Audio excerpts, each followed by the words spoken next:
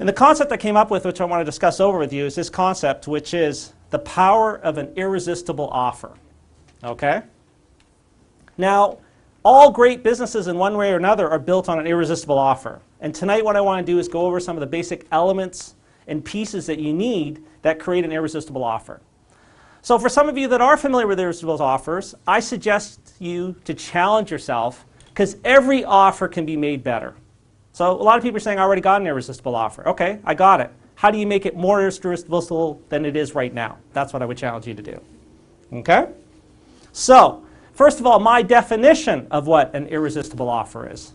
It's a sizzling package, product or service with a perceived value 5 to 10 times greater than the actual price. Okay, so you get an idea what I'm talking about here? Claude Hopkins is sort of known as one of the fathers of marketing and advertising. He wrote a book called Scientific Advertising. I think he wrote it like in the 1950s. This is what he said. He said, make your offer so great that only a lunatic would refuse to buy. Okay, so try to put a different perspective of what we're trying to do here with an irresistible offer.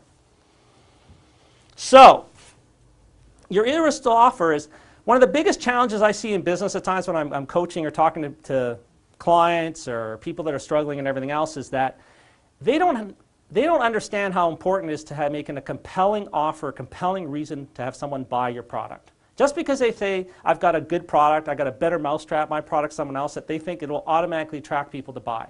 It doesn't.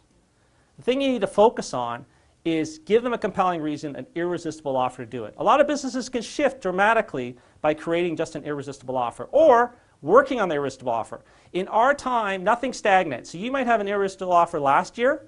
The market shifts and changes. It might not be as irresistible this year. You've got to keep going back and looking at it. But what I'm seeing is one of the biggest shifts you can do in a business is by focusing on and creating an irresistible offer, a compelling offer, an irresistible package. There's all sorts of different names for this concept from that way, but I just want to hammer that home. If you're struggling, go back and look, how can I make my irresistible offer more compelling?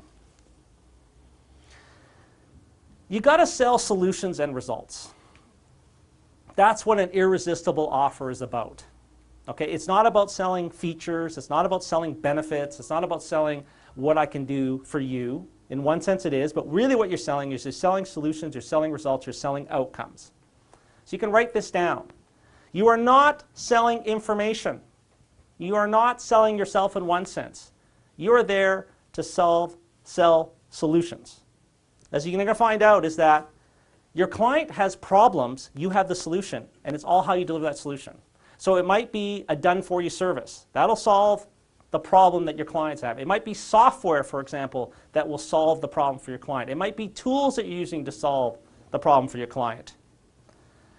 You know, you got to remember, your customer is not desperately out there looking to buy another ebook to read, to take another course to study. He's not there to watch 3 videos. The bottom line, he's motivated because he has a problem and he's looking the quickest way to get to that solution.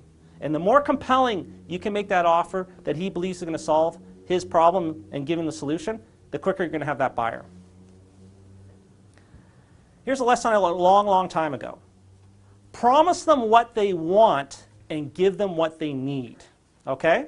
So when we think about the compelling offer, when you're selling results and outcomes, that is giving them what they want.